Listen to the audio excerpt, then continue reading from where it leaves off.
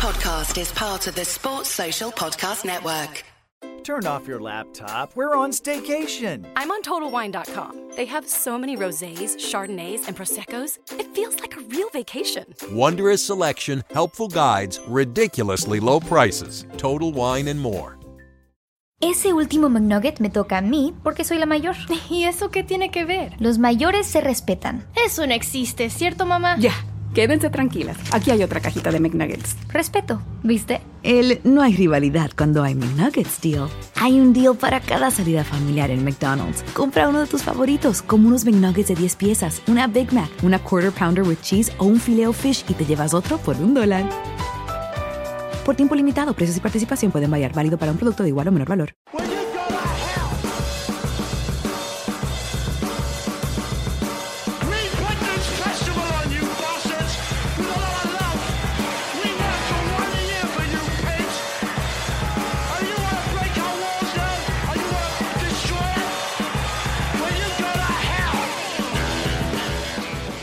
Good evening, everyone. It's the Fatback 4. It's episode 10. We've done it again. We've only gone and won another game, and it's brilliant. We're all delighted with ourselves. Matt is that delighted that he went on the piss, I think, from Thursday. He preempted the victory, and he just couldn't show up tonight. There's no point. There's just no point. It's we wouldn't inflict that on you. But look, I still have Grizz, and I still have Ian with me tonight. I'm your host, Gav. Before we get into the game, I just want to say that you've probably seen a couple of tweets from the Trippers account during the week with regards to the listenership that we have. This week, when people download, we should go through the 60,000 listens barrier. The lads, myself, Matt, Ian, Grizz, we're all blown away by it. And we just like to thank everyone for the support so far. We've got to episode 10, which is a miracle. And onwards and upwards, keep listening. Tell your friends, tell your family. You know yourselves, we're just four dickheads looking to have a laugh. But look, on to the game. Grizz, I'm going to come to you first. Liverpool 4, West Ham 1, or West Ham 1, Liverpool 4, whatever way you want to put it. We have to start with the lineup, don't we? It threw everyone. People that predict lineups were fucking highly embarrassed. And it worked out, but it did throw everyone, didn't it? Badly. There's no one on the face of this planet that could have predicted that one. I quite fancy myself in terms of predicting lineups, and I'm usually only like one or two out. And in terms of I'm gonna pat myself on the back, Gav. You know I don't often do this. No. But you know what, Gav? I got the shape right though. I did think he's gonna go with three. Basically, I thought we're gonna end up how we played against Huddersfield, but with different personnel. But I tell you what though, that lineup, as soon as I saw it, I tweeted straight away. I thought Klopp's found his balls again, hasn't he? Because that was an old school Klopp. I don't give a fuck lineup. And you know what? I tweeted. I said, look, Klopp's put his balls on the table here. It's the players got to show him that they are worthy of being selected now, because he did pull a few rabbits out of the bag of that lineup. Yeah, no, we did. I don't know whether it was balls out. I think it was more Klopp looking to be solid, and then in doing that, having the power up front. It's weird, Gav, because afterwards, right, he talked about, I bet everyone thought that this is an attacking lineup, but for us, it was a very defensive lineup. This is what Klopp said after the game in terms of, because we'll get into it, that because you deployed the two number sixes, he played Gini and Emre Holding sitting in front of the back two. But if anyone saw that lineup on paper, right, you've got automatically you'd assume it would be the normal back four, and then everyone thought Emre's going to be sitting, and then you've got Ox and Gini bombing on, and then you've got the front three as well. But it wasn't quite like that, was it, Gav? I mean, me and you had a little bit of a discussion during the week about how we did set up, and I've changed my mind a little bit. I told you that it's, in my opinion, I thought in possession it was a 3-4-3 with Gomez tucking in, making it a 3. Because if you analyze the game, I don't remember Gomez going past the halfway line. Do you? No, and that was the big thing for me. When I looked at it, you were talking about that, and when I looked at it, and I actually went back and watched the game, and as soon as the game kicked off, to me it was 4-2-3-1, and the massive thing was the fullback stayed quite deep, and they used Salah in that hole to be that second man on wide. Whether it be Oxlade-Chamberlain or Firmino will come over and play with Moreno and let Salah go into the middle. But Ian, I don't know how much of an effect it had on the lineup or the choice of players he used, but Henderson went out with a toy strain, I think it is. I think it was only announced it was only the day of the game, because I was quite shocked when I seen the lineup that he wasn't anywhere near it. But when you seen it line up, were you happy with it, first of all? And when you looked at that team, did you think, we might sit back against these because it's 5:30, it's West Ham away, or did you think no, he's learned his lesson here and he's going to adapt to it? I didn't know about Henderson being injured myself, so when I saw the team line up, I was glad that Oxlade-Chamberlain was getting a game, because I think he's looked dangerous the last couple of games off the bench. But no, I didn't think Shannon Wijnaldum would sit so deep. I certainly didn't think. I mean, I didn't watch it live. I was in work, so when I got home, I could watch it, without the stress of shitting myself during the game, so I could proper pick the bones out of it and stuff. And that time, during the game, mate, I honestly think Liverpool played about 5 different formations. They were very fluid. Grizz saying there he thinks Klopp found his balls. I don't think that's the problem at all. I think Klopp has got his balls are too big in the past. He just thinks, fuck you, we're going to steamroll you. I think today, or Saturday, I think he was a lot more pragmatic. It was a very typical away performance of a decent side who think, right, we don't have to blow you away in the first 20 minutes. We've got better players than you. We're going to sit in and we're going to protect our back four, which is what they're doing.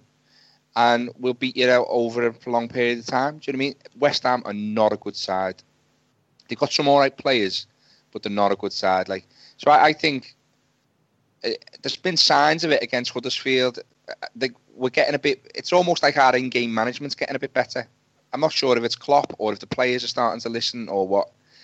But I definitely didn't think he'd play with 2 defensive midfielders. But I was very happy with it though.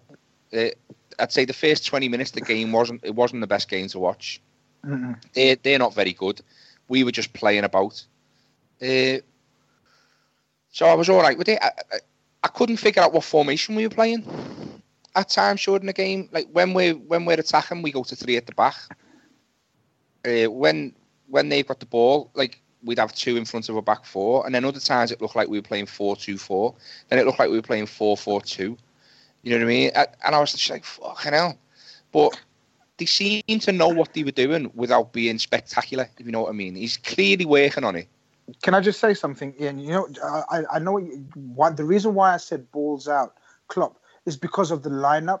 But you're right. When the game actually started, it was a very pragmatic approach. You're right. No one expected Gini and Emre to be sort of sitting next to each other in front of the back 4.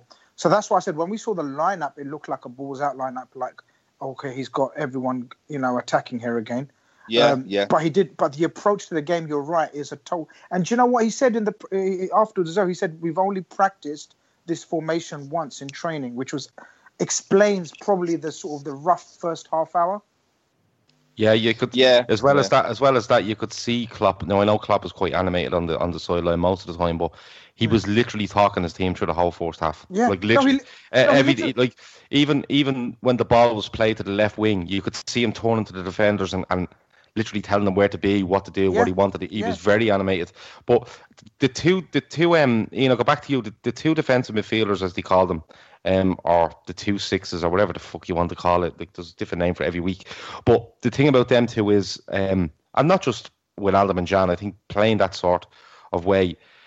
I've been a person that complains a lot about how 1, 2, or maximum 3 passes around midfield can get you at Liverpool's defence. Because the one fella that's deep, they play onto him, they play it quick, and they're away.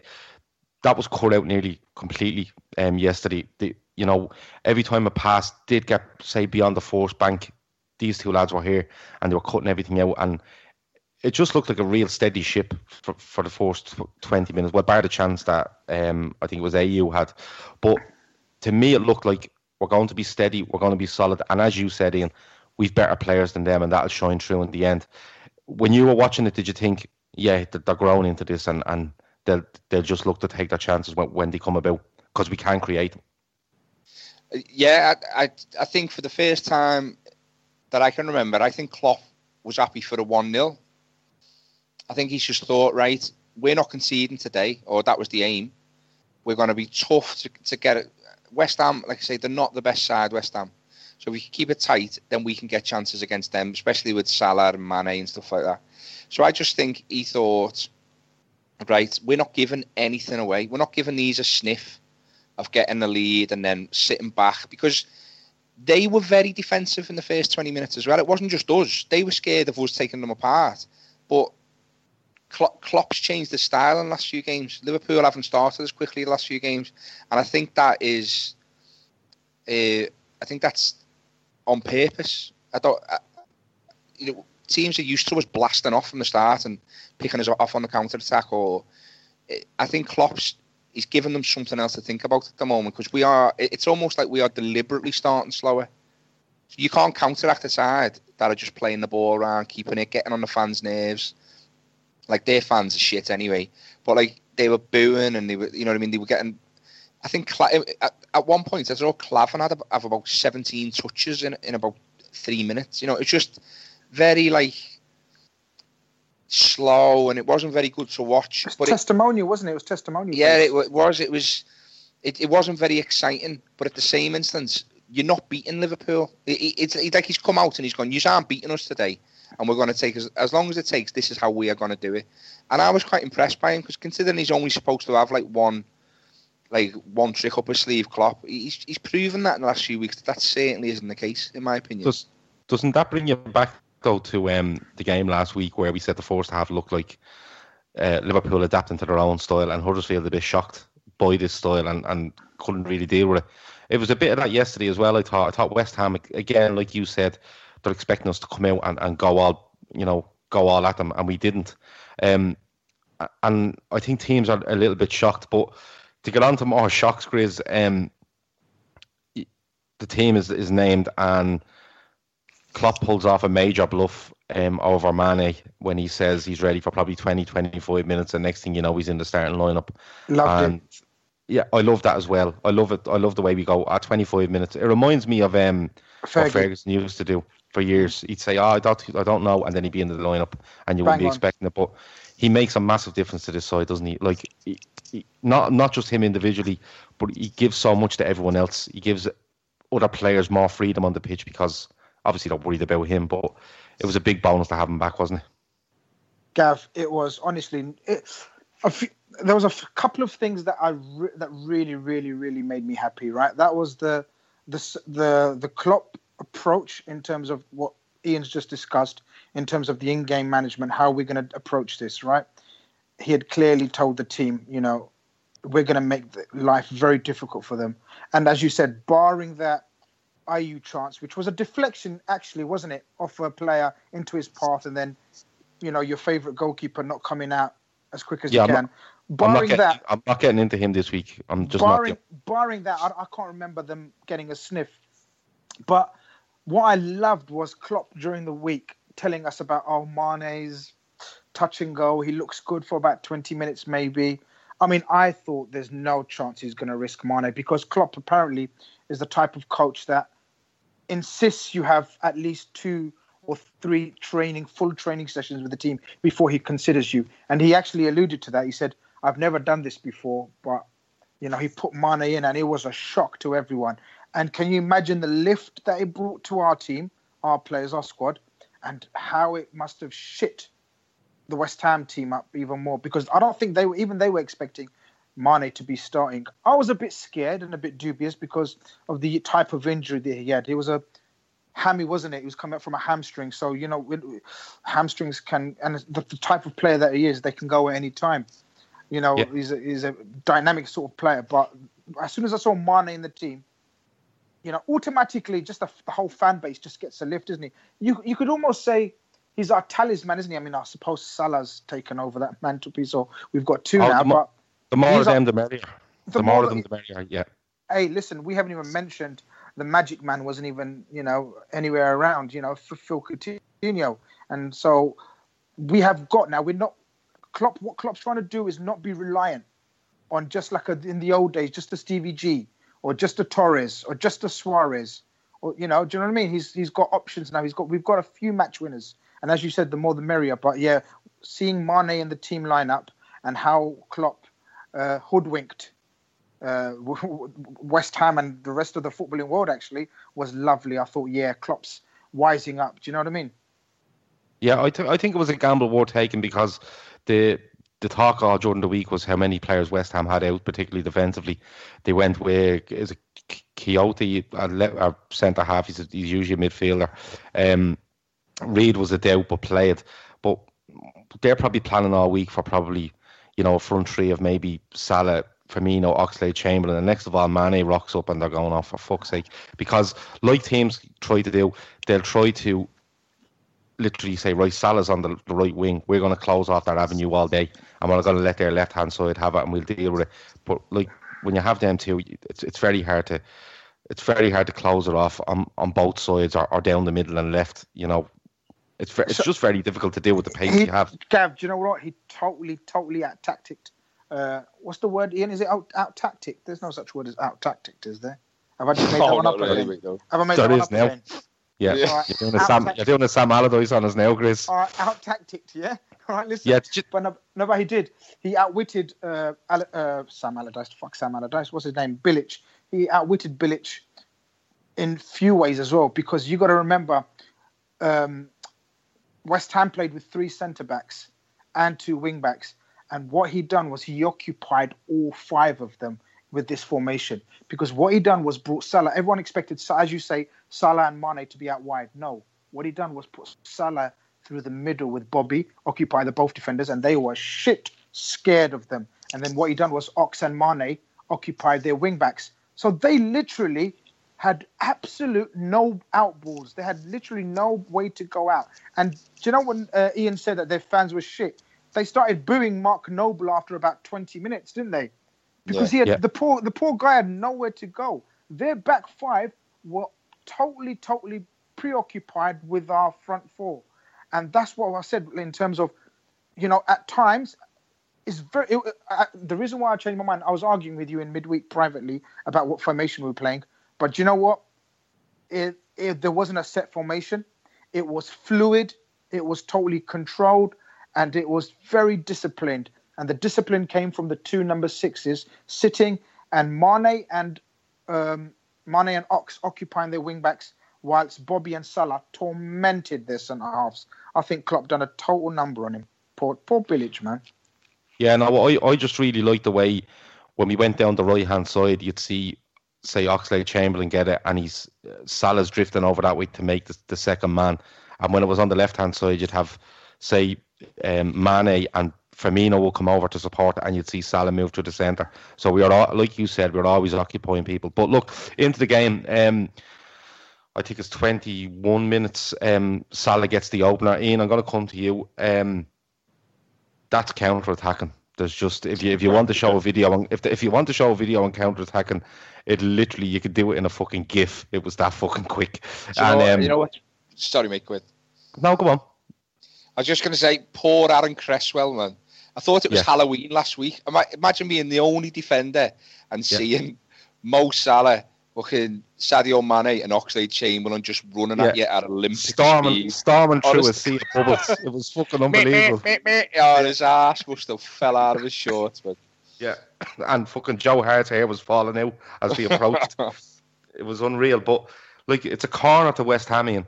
I don't know who gets the head on it, but if you actually go back and watch it, before the corner's taken, you can see Winston Reid saying to somebody, he's pointed to somebody to say, more or less, if this drops out, we need to be on this. We're dead. But no, he was giving directions to people as if to say, look, I'm going forward.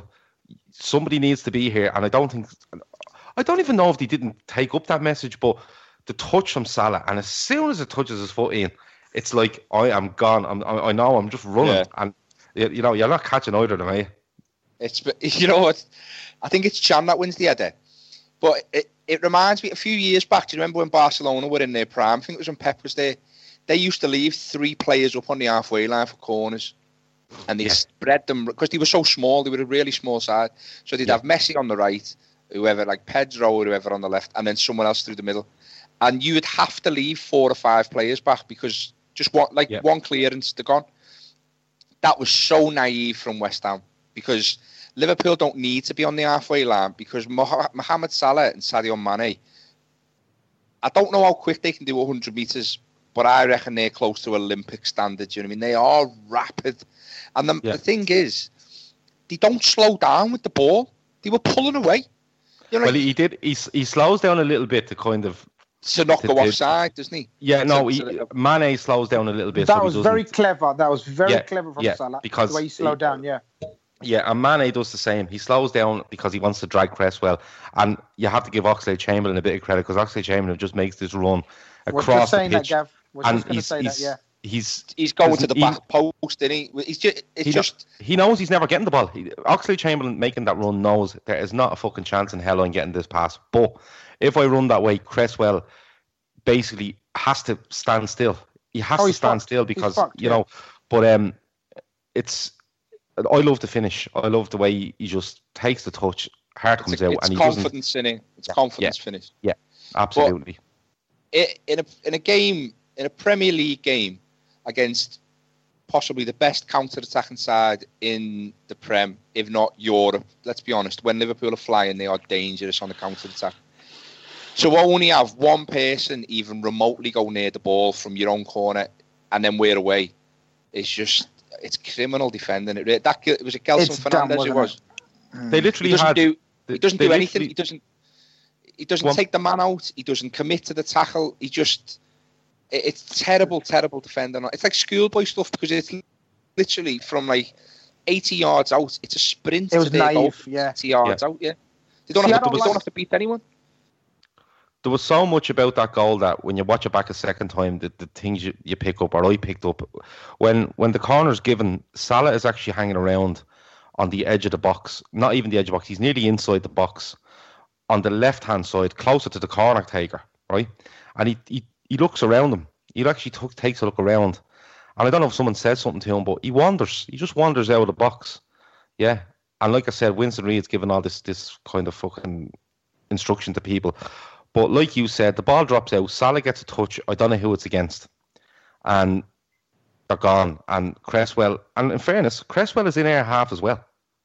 You know, they're all within 45 yards of our goal, which, like you said, it's so naive. It's criminal. But look, it's 1-0 and it's a great breakaway goal. It's a stunning goal as far as I'm concerned.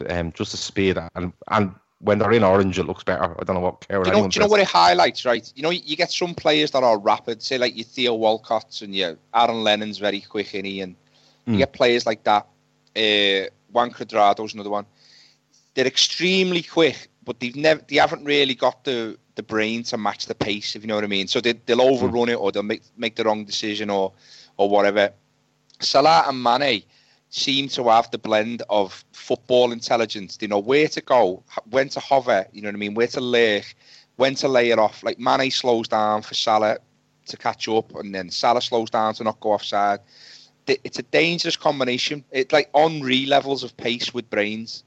Yeah, that was the difference between Henry and many other quick players, is that he was very intelligent as well.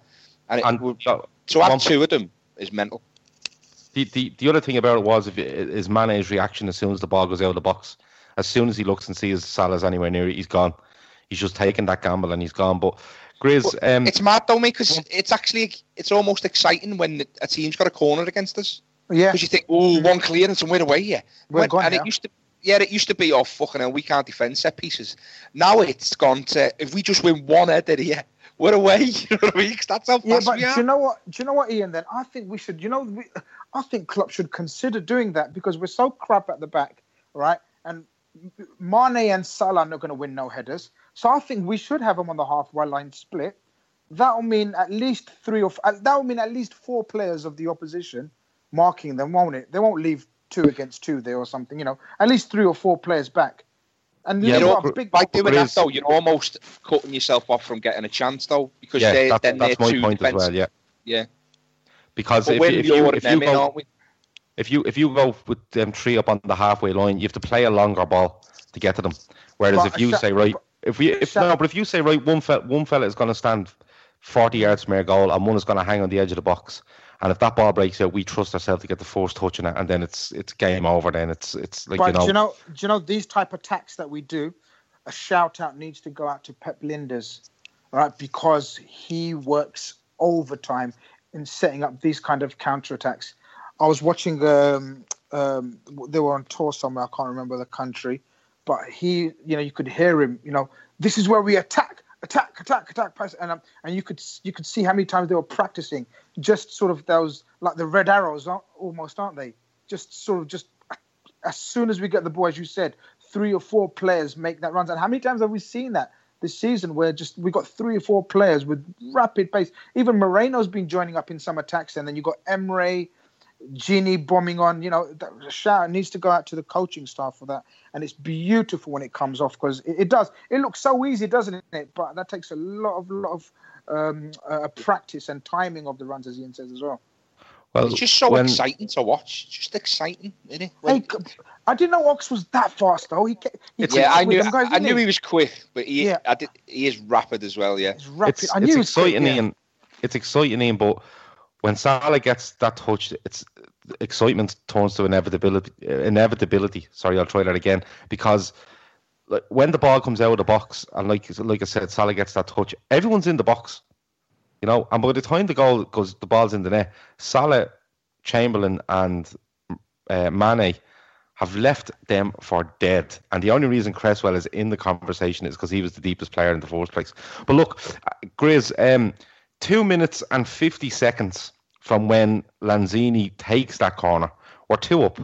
Matip with the goal, and it's about fucking time he puts a chance away, isn't it? Yeah, fucking hell. We've been taking the piss out of his 50p head, haven't we? Last couple of weeks. I haven't. I've been saying he scores loads of goals. You were mocking me last week, you pair of pricks. That's because you made that up. Yeah, exactly. Yeah. You totally made the shit up. No, he did. He scored loads. But if he missed this one, fucking man, he would. I would have. I don't know what I would have done if I topped myself if he missed this one. It was actually a shit corner. This one. I thought it was meant. Do you think it was? Yeah, it's for Mane. It's Mane at the near post. Sorry, guys, I've just been put off a little bit. I just saw Carol Vorderman on the screen. Some award ceremony or something. Give me 5 seconds. Anyway, so going back to the point. Going back to the point. Oh, so you think it was? I think it was. Yeah, I see what you mean. Yeah, at the near post, sort of try to get. Yeah, it's for Mane, I think. Yeah. Okay, fair point. Yeah, fair point. But it was actually a bloody all right save, wasn't it, from Mr. Head and Shoulders? I thought it was terrible. I thought it was terrible. The save, I think it's awful goalkeeping. Yeah, I think it's atrocious goalkeeping. Push it away, push it away. He just pushes it. I don't think he makes a meal of it, and he just puts it right in the middle of the goal. Like, I'll have a go. I thought it was terrible goalkeeping, I'll be honest. Okay, I'll have to look that. I thought it was a reactionary save. I don't know. Guinness is doing well analysing this goal. No. Blame Carol. He's fucking going to knock us all off here. He's gone out the way. She's gone now. Go on, come back on point. Yeah, it was a terrible save. Fuck off, bollocks. Did she win? There's a proper cock up from Joe Hart. Yeah, and then Matip has a tap in. Lovely jubbly, 2-0 up, and we're coasting suddenly without playing well. We're playing. It was a kind of nothing game, as we've discussed already. But suddenly, out of the blue, one counter-attack. Because before that, to be honest with you, we didn't really look like scoring either. I mean, we've said we've controlled them, but they've nullified us to a bit as well. And we've been sort of pragmatic, but suddenly we're 2-0 up. Did Carol win the award?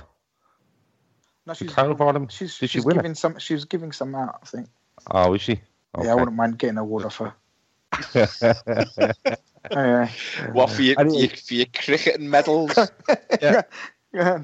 Leighton Orient's Hall of Fame.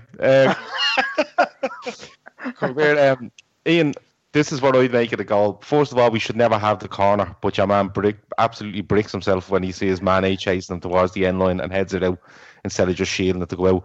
Mane goes over to take the corner and Salah comes across, and I think there's a word said between the both of them. And I think the cross is intentional. I think Hart is awful. And I think Matip, fair play, he managed to stick within the net. Do you agree with most of that? All of it or none of it? I agree with every bit of it, yeah. every bit of it. What I would say is Matip is 6'4", and he stood on the edge of the 6-yard box unmarked. That's like Liverpool-esque defending. Yeah. It was terrible. But yeah, I agree with that. I think they've aimed for the front. Like Mane makes the run across the near post. I think it's a deflection, isn't it? Yeah, it hits Noble and Hart. Yeah. I don't know. Like, I think he should just catch that. Yeah, I think it's terrible goalkeeping. I mean, we might be being harsh, but I think it's nowhere near as difficult as he makes it look. And I think he's gone for, like, the way some goalkeepers just, they want to show technique rather than, like, style over substance type of thing. He gets his 2 hands to it. Yeah, I thought it was terrible. Right, and it just drops right down. And, well, Matip can't miss. And the fact that he's got no one on him is comical, like. Yeah, it's 2-0. The rest of the half, I think West Ham throw in a couple of meaty challenges. I think they're getting a bit desperate. The crowd is going against them. I think if we'd have put the pedal down then, I think we could have put the game out of sight. But the inevitable happens at half time. Andy Carroll is thrown on, and you know what's going to happen. But they make it 2-1. Lanzini scores, and I think Moreno's a bit at fault here. He doesn't get close enough for the cross. But Joe Gomez, I don't know what he's doing. Grizz, when you watch this, what did you make of that? I just thought, stand your ground, stand where exactly where you are and just head it. He seems to backpedal and then nearly get caught under it. It's a really strange from Gomez, and I can't really blame Mignolet. He probably could have been out a bit quicker to it, but I think it was more Gomez than anybody else. You want to blame Mignolet. I know you want to blame Mignolet, but no. No, I wouldn't on this one. I think it's actually a decent finish. He spreads himself, but it's actually a nice thing finish. In fairness, I think it's Gomez that's the problem. He's a good player. Right, that's the first thing. I do like Lanzini a lot. He's a poor man's Coutinho. Yeah, there we go. Me and Gav are agreeing loads here. I was just going to say about there's no Matt for me to agree with, so I'm on my own today. Matt's just texted me. He said he's a pound world fucking version of Coutinho. But you know what? I knew you were going to say that because everyone says that as a poor man's Coutinho. But I think he's slightly better than that. He's a good player. Look, you can't really play 1-2s and intricate football with Andy Carroll and Kayute in your team. Do you know what I mean? It's hard. So give him dues. He's a good player. Joe Gomez was weak. Joe Gomez should never be out-muscled in that situation. He should never be. He got under the ball. That was just a typical Liverpool defender's moment of madness, wasn't it? We're in control. Everything's fine. Just a very ordinary balls. I don't know who crosses it in. Is it a left-footed crossing? I think it's Antonio, is it? No, he didn't play. He wasn't playing, Gav. No, but it's close, though. Thanks. But yeah, no, it's a nothing cross to the far post. Your man Joe Gomez has to deal with that. Make it hard for it was a good take on his chest, but it was a poor. You know what? Gomez didn't have a bad game apart from that. It was just it was just disappointing that he just had a mad 10-15 minutes. Do you remember they brought on Arnautovic as well around that period? He's shy as well. Yeah, but he had a mad 10-15 minutes, Joe Gomez, where we thought, okay, calm down. Thankfully, luckily, he got his game back together. But those are the kind of things where we Lovren's had like 15-20 minutes of madness, or Moreno's had 15-20 minutes of madness, and it costs us. But luckily, he was strong enough to sort of get through that rough 10-15 minutes, because I think he got a yellow card in that period as well. And I was thinking, okay, Klopp, do something here. Klopp, because we hadn't made any subs yet.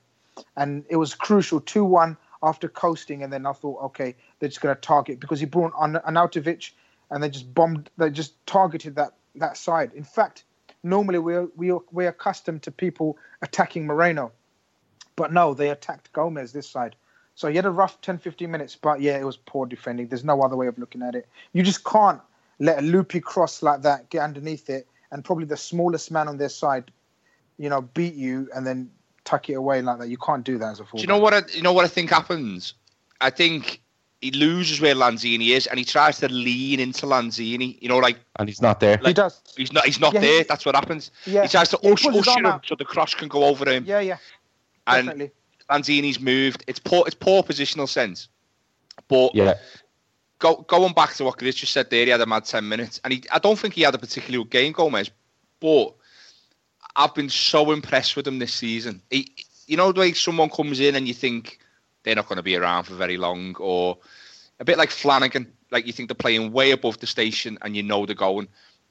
I think Gomez looks like a proper Premier League player. He really does. He's only young. He's massive. You know what I mean? He's like 21. He's fast. He's strong. He didn't get out muscled by Lanzini. He just got in the wrong position. Do you know what I mean? He wasn't out strength or nothing. He was just it was poor defending. But it was not only that. There was a couple of times, Ian. There was a couple of times he did get out muscled, and I didn't. Yeah, he didn't have a very good game. I thought. Yeah. I've seen him have much better games, but even watching the game, even when he was playing poor, I remember thinking to myself, I'm buzzing with Joe Gomez now. He's around now because I remember you guys saying he's gone this season. I was just going to say I was one of his critics, and hands up, he has totally turned it around. And we're going to go on to other people that turned it around. Yeah, definitely. He's a fully fledged member of that squad now. If he doesn't play right back, I can see him going to centre half eventually. I'm a big fan, me. He's just got an England squad as well, hasn't he? Yeah. And I don't like that because you're guaranteed an injury. But he's a centre half. It's as simple as that. Everything about him is centre half. He loves the aerial challenges. He's quick along the ground. His distribution can be a bit ropey at times, but look, that can happen to anyone. No, it's poor, it's not poor. I just think it's a bit rash at times. And well, for a fullback, it's poor. Yeah, that's why. Yeah, he's not a centre half. Nah. Yeah, but I think when Grizz's rushing intermediaries get involved and sign Van Dijk in January, I'd play him alongside Van Dijk every day of the fucking week. I think he's that good, and I think in 2 or 3 years' time, I think he'll be Liverpool's number one centre half. That's the call I'm going to make on him because he's all the attributes, like Ian said. He's big, he's strong, he's fast, he can play ball. Just that little thing yesterday was experience more than anything else. Well, not experience in the whole thing. The first thing he should have done was forget Lanzini. He's not going to beat you in the air. Go and head the ball, and then if he's trying to usher a player, he should be nearly have his hand out to see and be touching this player to see where he is. But he tries to put his hand out, as Ian says, but he's not there. He's like Lanzini's quite clever in his movement. He's just pulled away a bit more, and he just can't feel him, and he kind of loses balance, doesn't he, Joe? Well, that is all taken out the equation if he's facing the fucking right way. He's facing the wrong way, and he's facing his goal. If he's turned the other way, then he knows where the attacker is. But he gets in the wrong position, makes the balls up.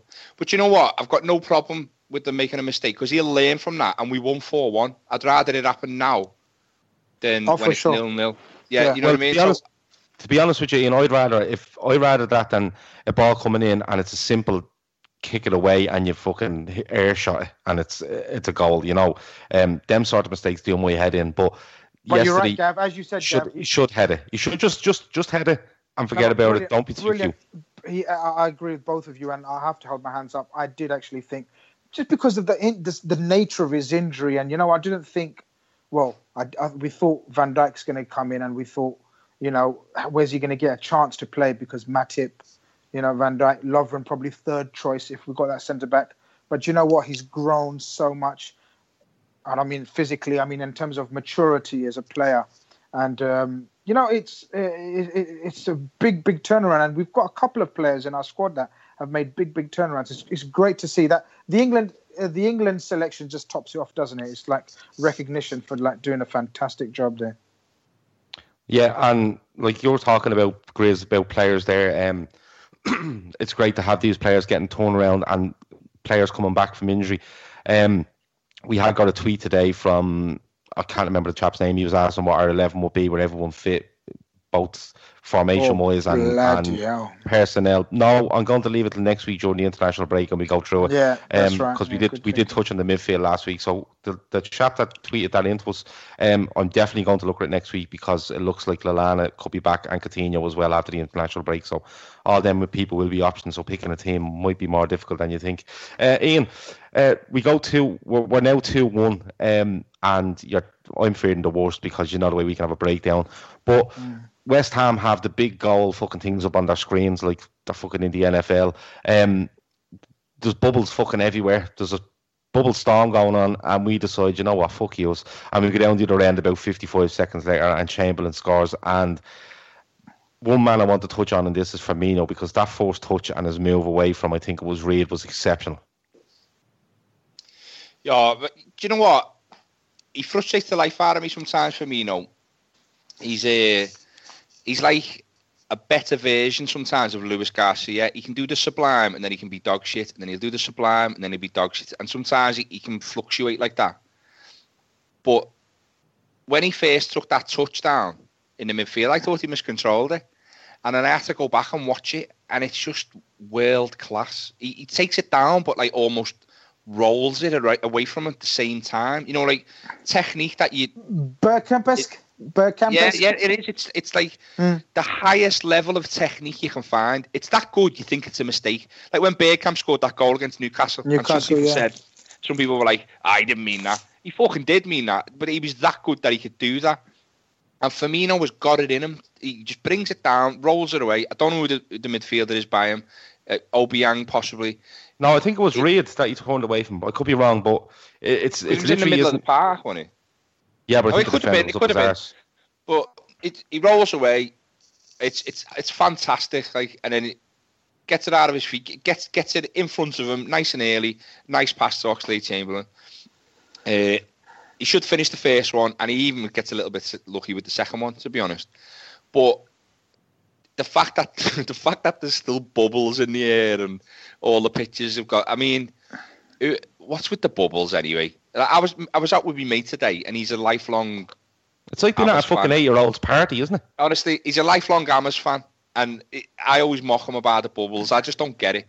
But the fact that cringe. To be honest, I've got a few Hammers fans. I only live about 20 minutes away. They do cringe about that. Yeah, he's not a fan of the bubbles, like. Yeah. But to see all the bubbles, and it was good to see Oxlade. I don't think Ox had his. He got better as the game went on, but to see him get his first league goal, and then get over to our fans and all that.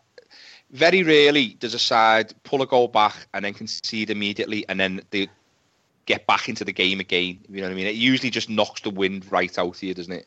Yeah. And it did. All right, they had a little spell after that, but as far as I was concerned, that was game over as soon as that went in. Yeah, but you're right. It is all about Bobby. His touch is fantastic. He's literally controlling the ball and beating the player at the same time. It's mental.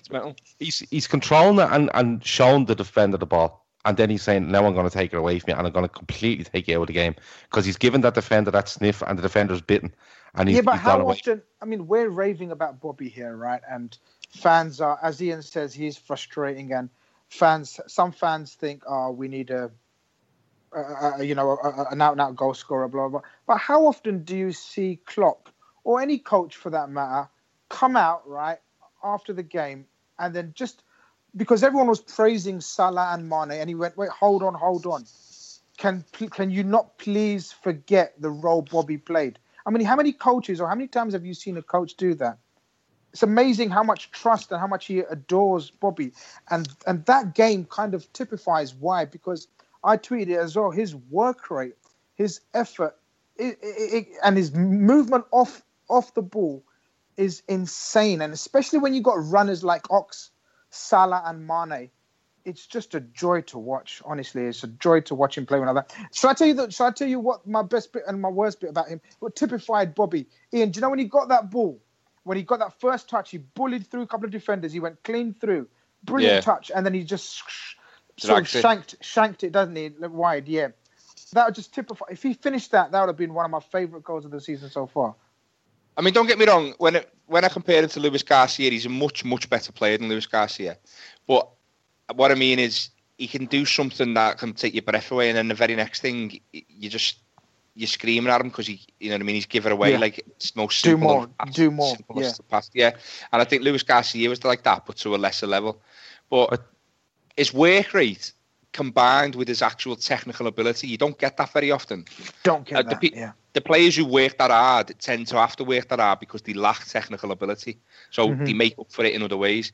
He is like perpetual motion. He never, ever stops. And even when he's playing shit, he never goes missing. And I reckon if you were to like get to the bottom of it, I think he'd be the first name on Klopp's team sheet every week.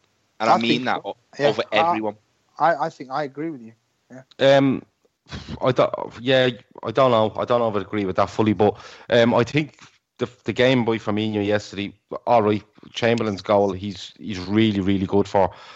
But I think the game from Firmino yesterday, I thought he was better off the ball than he was on it. I thought he lost it a couple of times. I thought he gave away a few fouls, but I thought the running that he done to leave space for the likes of Salah, Mane, even Oxlade-Chamberlain, he came deep to take the ball from Jan and Wijnaldum and allowed the lads to move into other spaces. I think he was better off the ball than he was on the ball. Yeah, and that's not me criticising him. I think that's exactly what he's there for. I think he's there to subsidise these two lads. But look, he done well, and look, we've won a game 4-1 and he's up front, and you'll get people, we all know them, that give out about him all the time, especially when he misses chances in tight games. That's going to happen to anyone.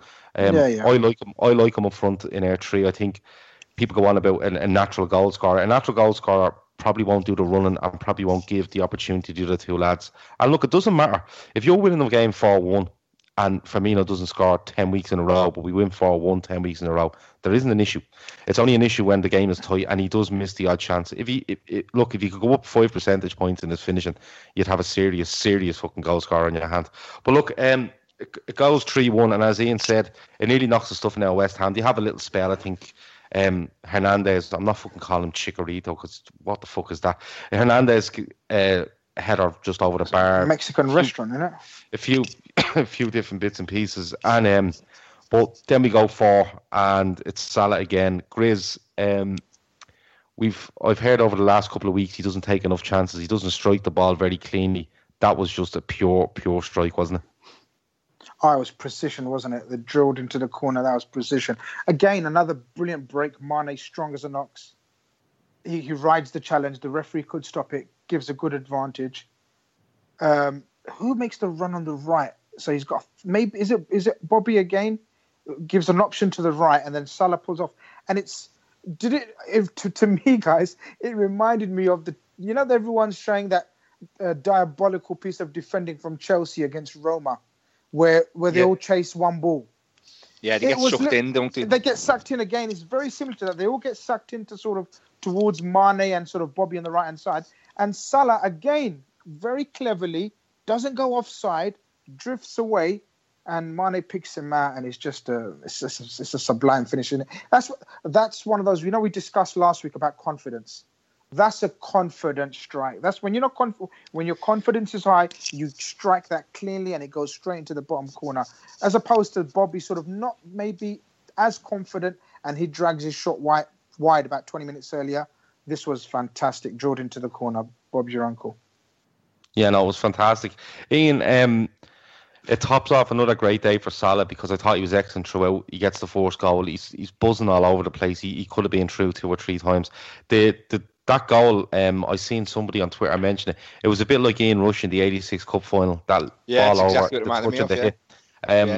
And it actually, when I seen it written down, I thought, that guy is spot on, because it is. It's literally the touch, and it's right in the corner. But it makes a 4-1, and he could have had a hat trick. He really could, but he's pouring at the minute. He's pouring at the minute, isn't he? He's unplayable at times. He really is pouring. He's pouring drinks. Pairing. Yeah, pouring drinks. Yeah. I think he means. Are you saying Ian. pairing as in a cat? Yeah, he means pairing, Ian. Yeah. Is that what he's? Okay. Why Pouring. did you pull him up? You know, Gav has some issues. But pouring. Why are you pulling him up on it? Pour. Yeah, we know what he means. Pairing. I'm here to educate. No, you're just annoyed because you've had another bad week and you're taking it out on us. Like, there's no need to be that. I worked here. Come on, Gav. You're pouring the life out of me. Yeah, hurry up. Yeah. So anyway, he's unplayable at the minute. That's the one. In stages of the game, he's not He's pouring. meowing. He's just yeah. But no, he's phenomenal, and to get that finish was just, when he hit it, I just thought, yeah, you know what, I love that, because it was just that clean strike, bottom corner, no scuffing it, no nothing about it. It was just brilliant. I even seen people during the week say, his goal against Maribor, I think he was very lucky. And I was kind of going, are you fucking on the same planet as us? But at the minute, he's player of the season for me so far, and I mean in the whole league. It's between him and De Bruyne, yeah. Between those two.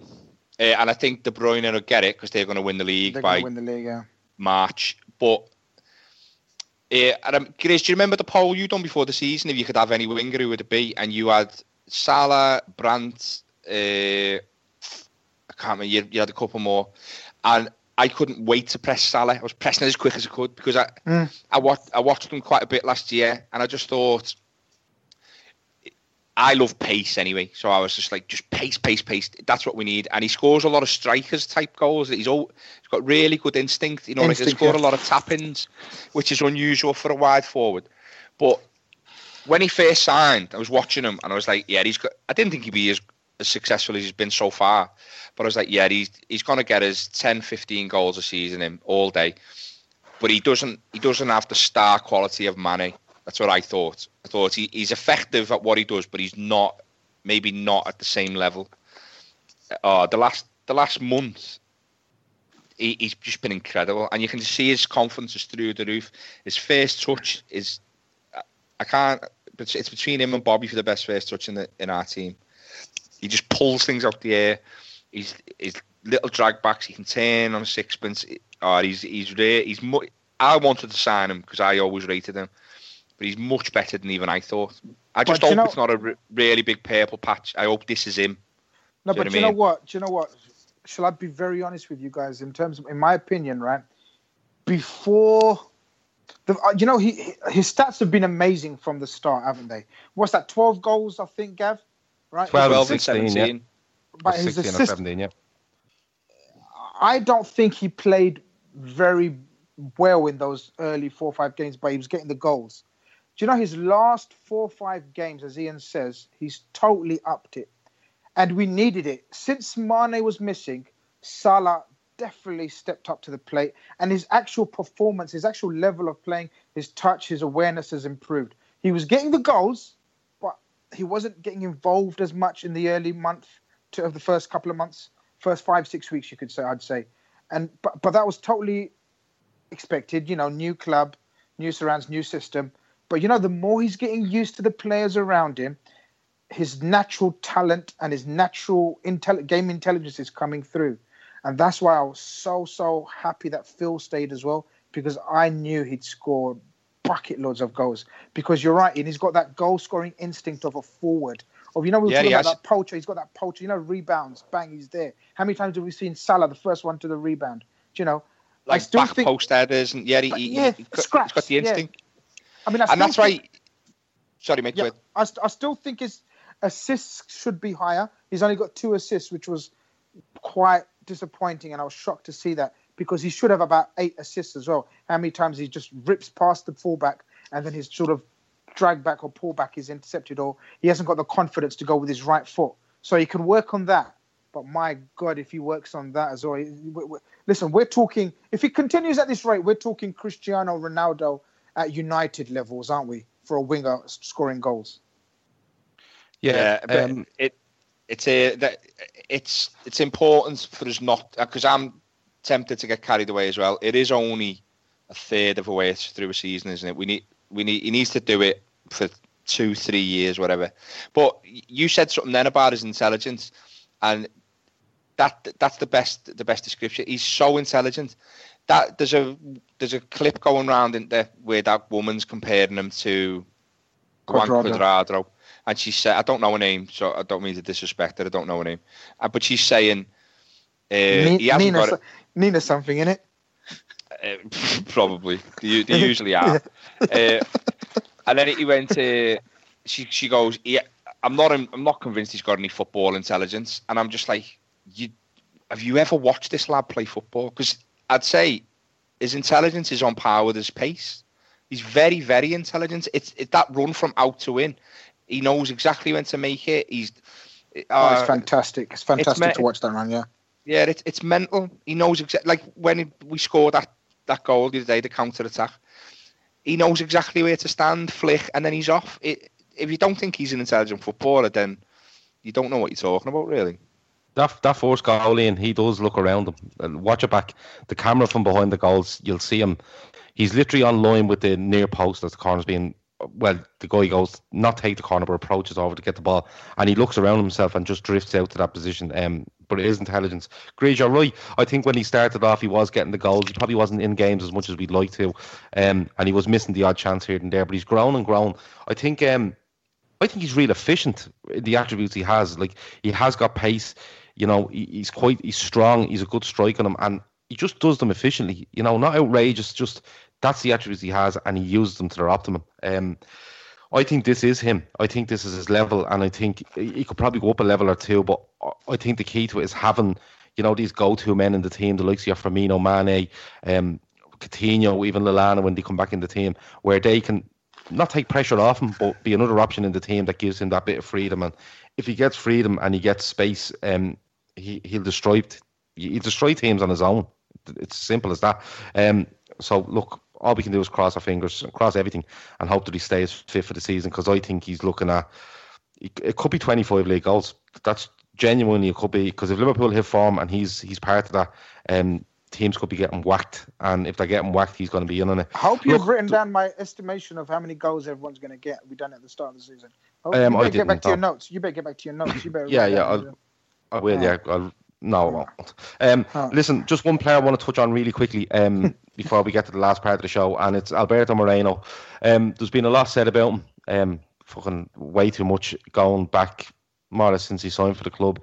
Last season, he was bottle flipping on the sideline, and he looked like he was on his way out. There was a couple of bids for him in the summer that Liverpool didn't see as sufficient enough to let him go, or probably didn't want to let him go. But it's a staggering turnaround, and with every game he plays, he looks more controlled. He looks like he's tuned in more. The fucking ninja kick sliding tackles are slowly and surely disappearing.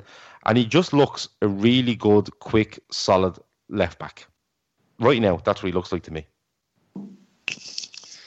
Yeah, he does. He looks excellent. I asked a question, I'm not sure if it was yesterday, the day before, on Twitter. And because I don't get to watch other Premier League sides as much as I get to watch Liverpool, obviously.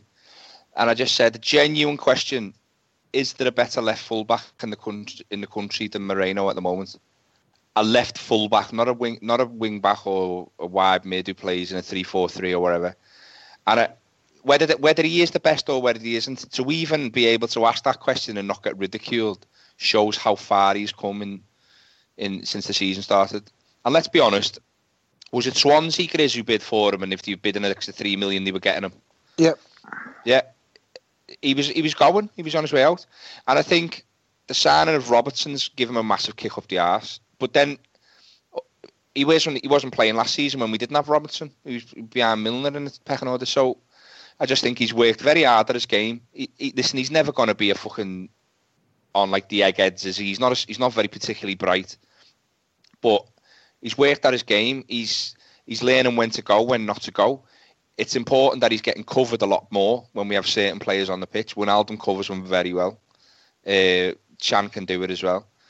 So when he goes, we're switching to 3 at the back as well. So when the thing is, when he go forward, he'd bomb on, get into a position, whip a cross in, or someone wouldn't play him in, he'd then be out of position because it's physically impossible to be in 2 places at once. And everyone would just go mad at him. Whereas now, the team's structured a bit better so we can make these runs, and if he's still out of position, he's not found out as much because we cover him. And I think his game's improved because of that. He's a lot more confident when he's going forward. He's not, like you say, he's not trying to fucking Hong Kong Phooey people. He's still got it in him. I was going to say. At some point in the season... When you said that, I think Grizz thought it was some sort of dish. And it was Chinese. Hong Kong Phooey and rice. Yeah. Loads of rice. There's fucking wheelbarrows of rice when it comes to Grizz. But you know, at some point, he's got it in him to concede a last-minute penalty in the FA Cup final, or because he, like I say, he's not the sharpest. We've just been saying how Salah is extremely intelligent football-wise. Moreno isn't. He gets by on his pure ability, and I think repetition. Do you know what I mean? I think he's been worked like a dog on the training field by Klopp. Because he's clearly a player. I've said all along, he's got all the attributes to be a top fullback except the brain. So if you can't teach someone to think for themselves, then if you can drum it into him, you know, just repetition, and then it seems to be working. And I've got to be honest, he's in the Spanish squad there. He's never got. He's never going to start over Alba, I don't think. But there's not that much difference in them as players. They're very similar style. I think if you put Moreno in Barcelona's side now, he wouldn't look that much out of place. Because they played similar. He likes to get forward a lot more than he likes to defend. Technically, he's good. He's got a good cross on him. Do you know what I mean? He shows for the ball. Fair play to him, man. Genuinely fair play. A bit like what we just said about Salah. We've got to stress it is only 12 games into the season, or however long, how many games it is. So it could get to next month and he could turn into fucking Jimmy Traore part 2. Do you know what I mean? Or Moreno that we saw when he was like we say, when he was doing those crazy kung fu kicks. But so far, he deserves a massive pat on his back because I don't know a single person who thought that he would turn it round this season and get a game at all. Not one. So fair you know what? I don't know many fans that thought he was going to be there come the start of the season. I think they thought his days were numbered. But I think making him a little bit more of a conservative left back has helped. Like you said, instead of trying to be in two places at the one time, he stays back a little bit more. He's not as adventurous, which he doesn't need to be if you have them fellas in front of you and they're allowed to move wherever they like. The Robertson thing I think has worked out. I think Klopp's idea was to bring him in and bed him in slowly, probably over the first 3 to 4 months of the season.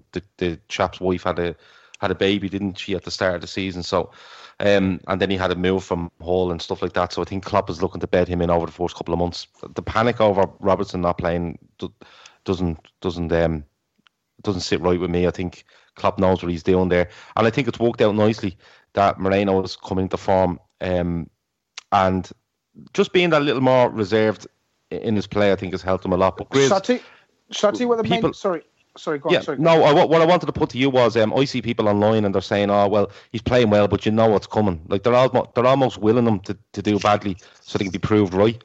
Gav, and to be honest with you, I wrote him off at the end of last season, but I'm more than happy to be wrong, and he plays well every week. You absolutely read my mind. Not often you can read my mind, right? Not many people can read my mind, but you read my mind. You better believe it. You can't fucking read your own mind half the time. I was going to say, but listen, can't read. But moving on,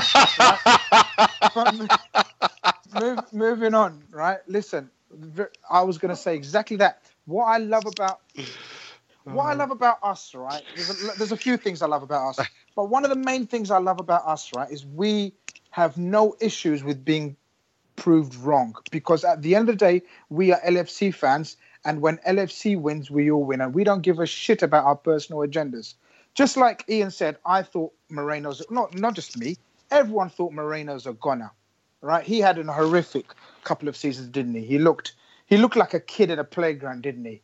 Just a mad little kid in a playground.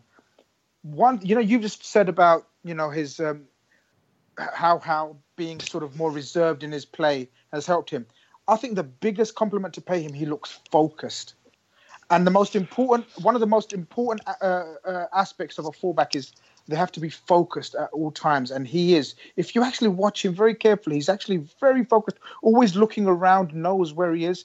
Very, very rarely does the ball get played inside him now. Do you remember how many times the ball was so easily played him inside him and sort of the winger would be gone? And he'd have to sort of make those kung fu kick tackles, last-ditch tackles. How many has he made this season? We can probably name about 2, 3 between us. We can't even remember. Look, as Ian says, it's 12 games in, so let's not get too carried away. But as far as I'm concerned, I think there's no better orthodox left back in the Premier League, in my opinion. Couple of shouts for that Kolasinac for Arsenal, but he's playing as a wing back. Alonso from Chelsea, his form's dipped badly. Can we name any other ones that have been that good? I can't think of anyone. He's been injured, but I think Mendy's better than him. I think Danny Rose is up there as well. And Danny Rose, not this season, guys. Not this season. But they've both been injured. Yeah, but that's my point. Well, that's our own fault. But the point is, Moreno has done his bit, and he's looked focused. He's looked really up for it, and he hasn't given. People are saying about Robertson. Now, I think Robertson's a classy player, and I think Robertson will have a. I don't think he's going anywhere, and I don't think he's upset. He knows the drill. It's just like the good old days, isn't it? When you make a signing, they have to earn their place in the team, and that's what Robbo's doing at the moment. He has to earn his place.